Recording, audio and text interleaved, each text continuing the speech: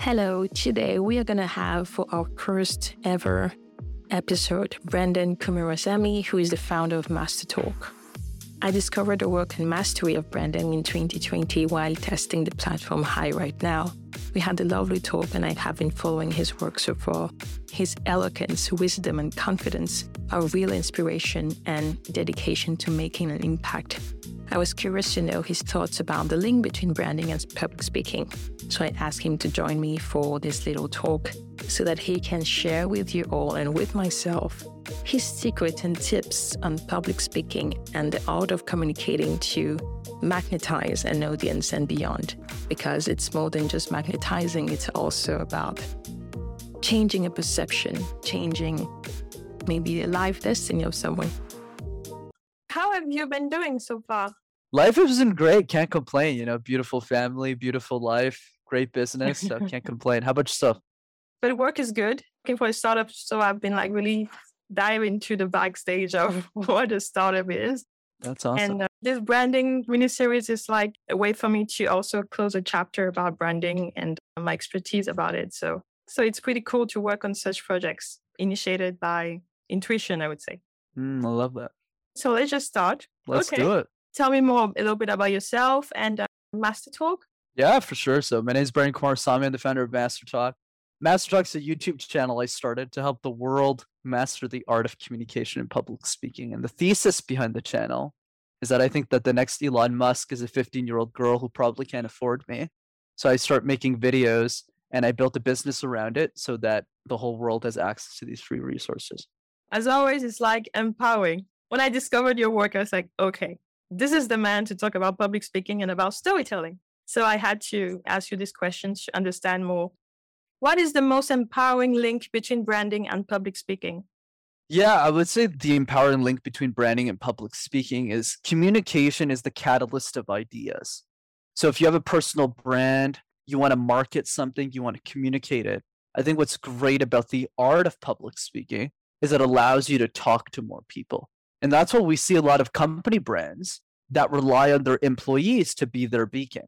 And behind every organization is a person.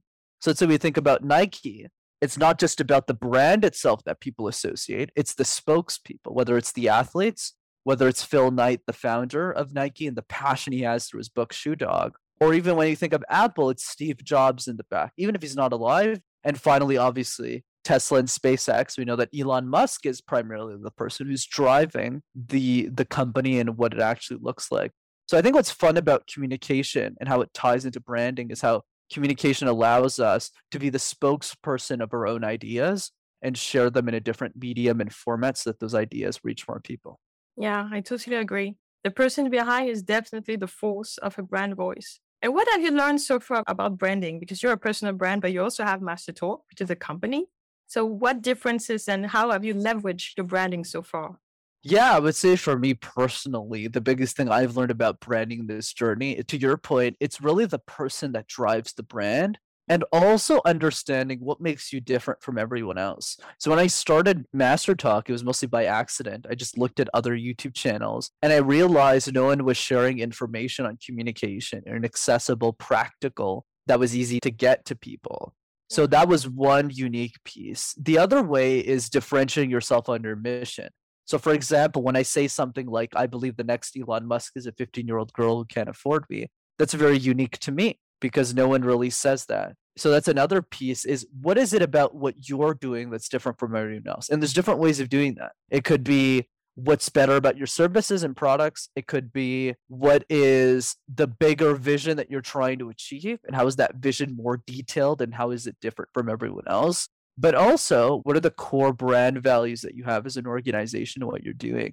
So for me, one of the big things is generosity. As I become more successful, everyone around me should become more successful. So if I make $1 million a year, that also means that I'm impacting 10 million lives around the world because I'm reinvesting a lot of that capital back into the YouTube channel. So I think the biggest lesson I learned about branding is that people really drive the brand. And the other piece is communicating your differentiation is what makes you stand out. So I'll give you an example really quick. Let's say you think about Nike. Just do it. Right, just do it.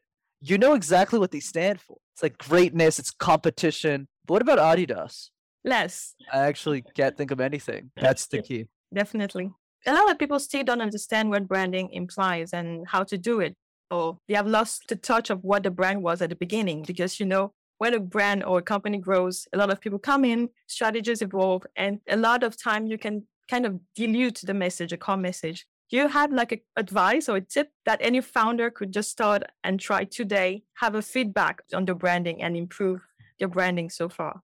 Absolutely. For me personally, tying it back to communications, since that's my area of expertise, what I always recommend is founders can outsource anything but the message, right? So you can outsource your marketing, you can outsource human HR, you can outsource accounting, but don't outsource the core message. So even when companies are at scale, what you'll notice is a lot of the founder-led companies are still communicating very often with their staff, with the people around them, whether it's Mark Zuckerberg's with Facebook, whether it's, Apple with Steve Jobs when he was alive, is the best founders, Brian Chesky with Airbnb, they're always communicating who it should be, why we're doing this, and what our brand actually means.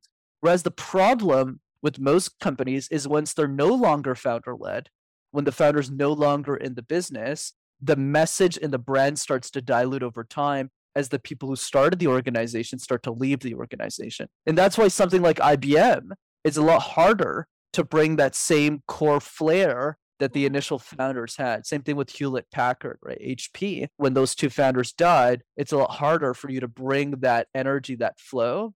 So my recommendation would be to founders would be communicate the culture and who we should be as often as possible, but teach the direct people and create evangelists within the organization who then also communicate that brand, embody that brand. So if you leave, you still have people who communicate that for you.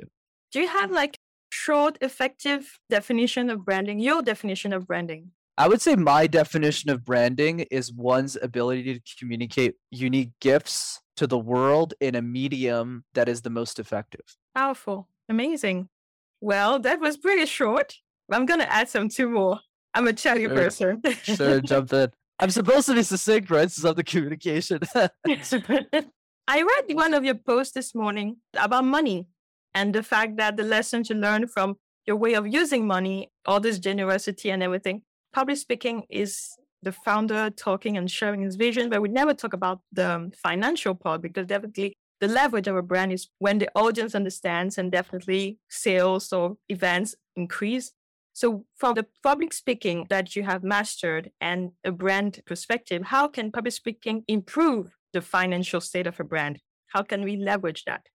So I think the way I see it, Keva, is money is directly related to how well we communicate our brands, besides the product and service, assuming that's good. So I'll give an example. If Elon Musk never talked about Tesla or showed up in that way, no one would know about the company wouldn't do nearly as much sales as it does today, right? Same thing with Facebook. If people don't talk about the company, people don't find out about it. It's really difficult to scale a product, especially at the beginning when nobody really knows what you're doing. Same thing with me, right? When YouTube started with MasterTalk, sure, my YouTube channel is growing now. It's easier now, but that's because my count is much higher. When I started, it was 0. I was like, well, I got to talk to 1,000 people one-on-one and build relationships to get to 1,000 subscribers. So I think the key message here is that as you communicate more effectively, you'll start to see indirect benefits, not just to the brand and the impact, but also your bottom line. And an easy example I can give here is at work. Every senior leader is a great communicator. So if you're a manager at a company, you get promoted and you're really good communication, you practice and you work on it, you're getting an intrinsic benefit that's financial for mastering your communication skills. That's one way to do it.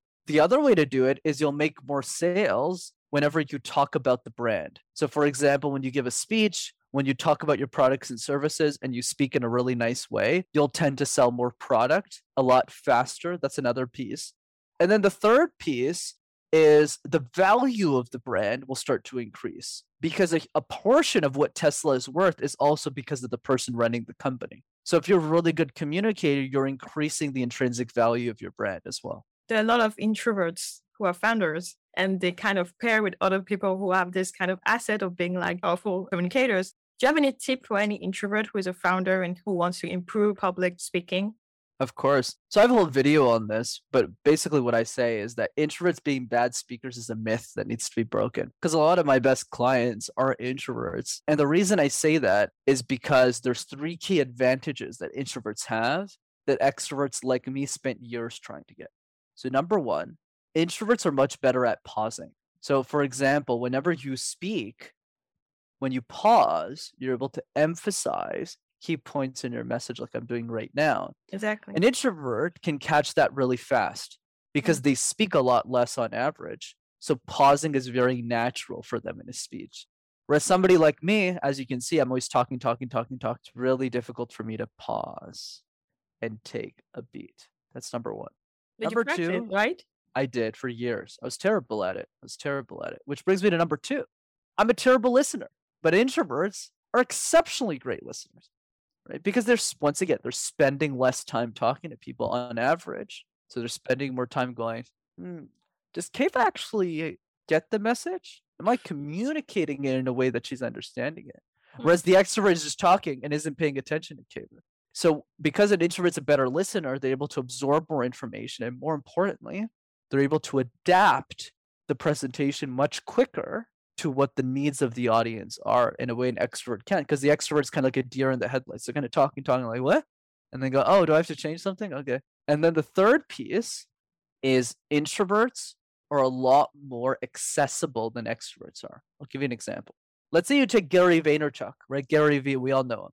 Yeah. You either like him or you don't. There's no in between. You either go, I really like Gary V, I'm a fan personally, or you really don't like him. He's always screaming. But he's you never passionate. say that. Right, he's passionate. And to some people, he's arrogant or crazy. But nobody says, I hate Brene Brown. Who's that? No, Brene Brown is like a teacher. She's a TED Talk speaker. Or better, nobody says, I hate Seth Godin. Right? Nobody says, I hate, I don't know, somebody else who's introverted. Why is that? Because introverts are a lot more accessible. Nobody hates on introverts. Your message is actually a lot more accessible versus someone like Gary Vee, who's super, super loud. Then you develop a huge raving fan base, but you also develop a huge base who goes, I hate this person. So there's a lot of advantages to being an introvert. Yeah. I'm like in the middle, like introvert and extrovert, and I'm always like trying to pick a side. So definitely I take those advices. My last question would be about listening. I think that is the one thing about branding is also about taking the time to listen once you have done all the work to storytell your brand effectively.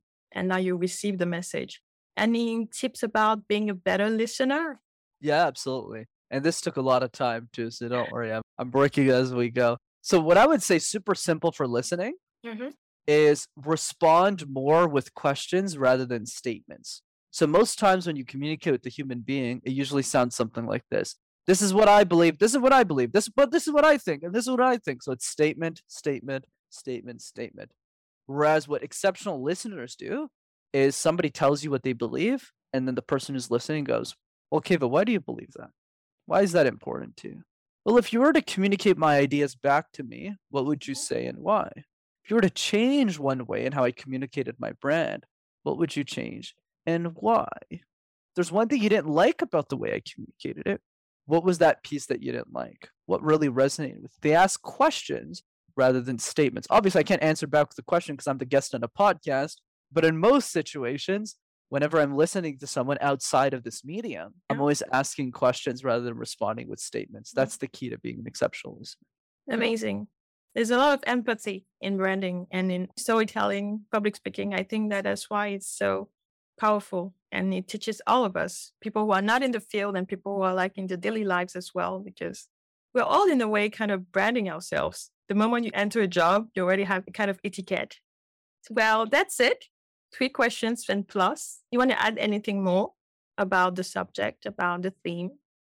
Yeah, I think when it comes to branding at the end of the day, one book recommendation I'd love for people to check out is a book called Thirst by Scott Harrison. I think Scott Harrison is exceptional at branding, especially in the nonprofit sector. Yeah. And from a communication perspective, I think what I've always appreciated about his work is, especially if you're building a for-profit company, there's a lot you can learn from that book because he's always tackling branding from a nonprofit perspective.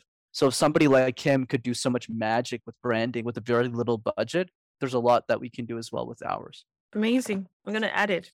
That's it. It was short, but perfect. Thanks for having me, Kara. You're welcome. Thank you. I would say my definition of branding is one's ability to communicate unique gifts to the world in a medium that is the most effective.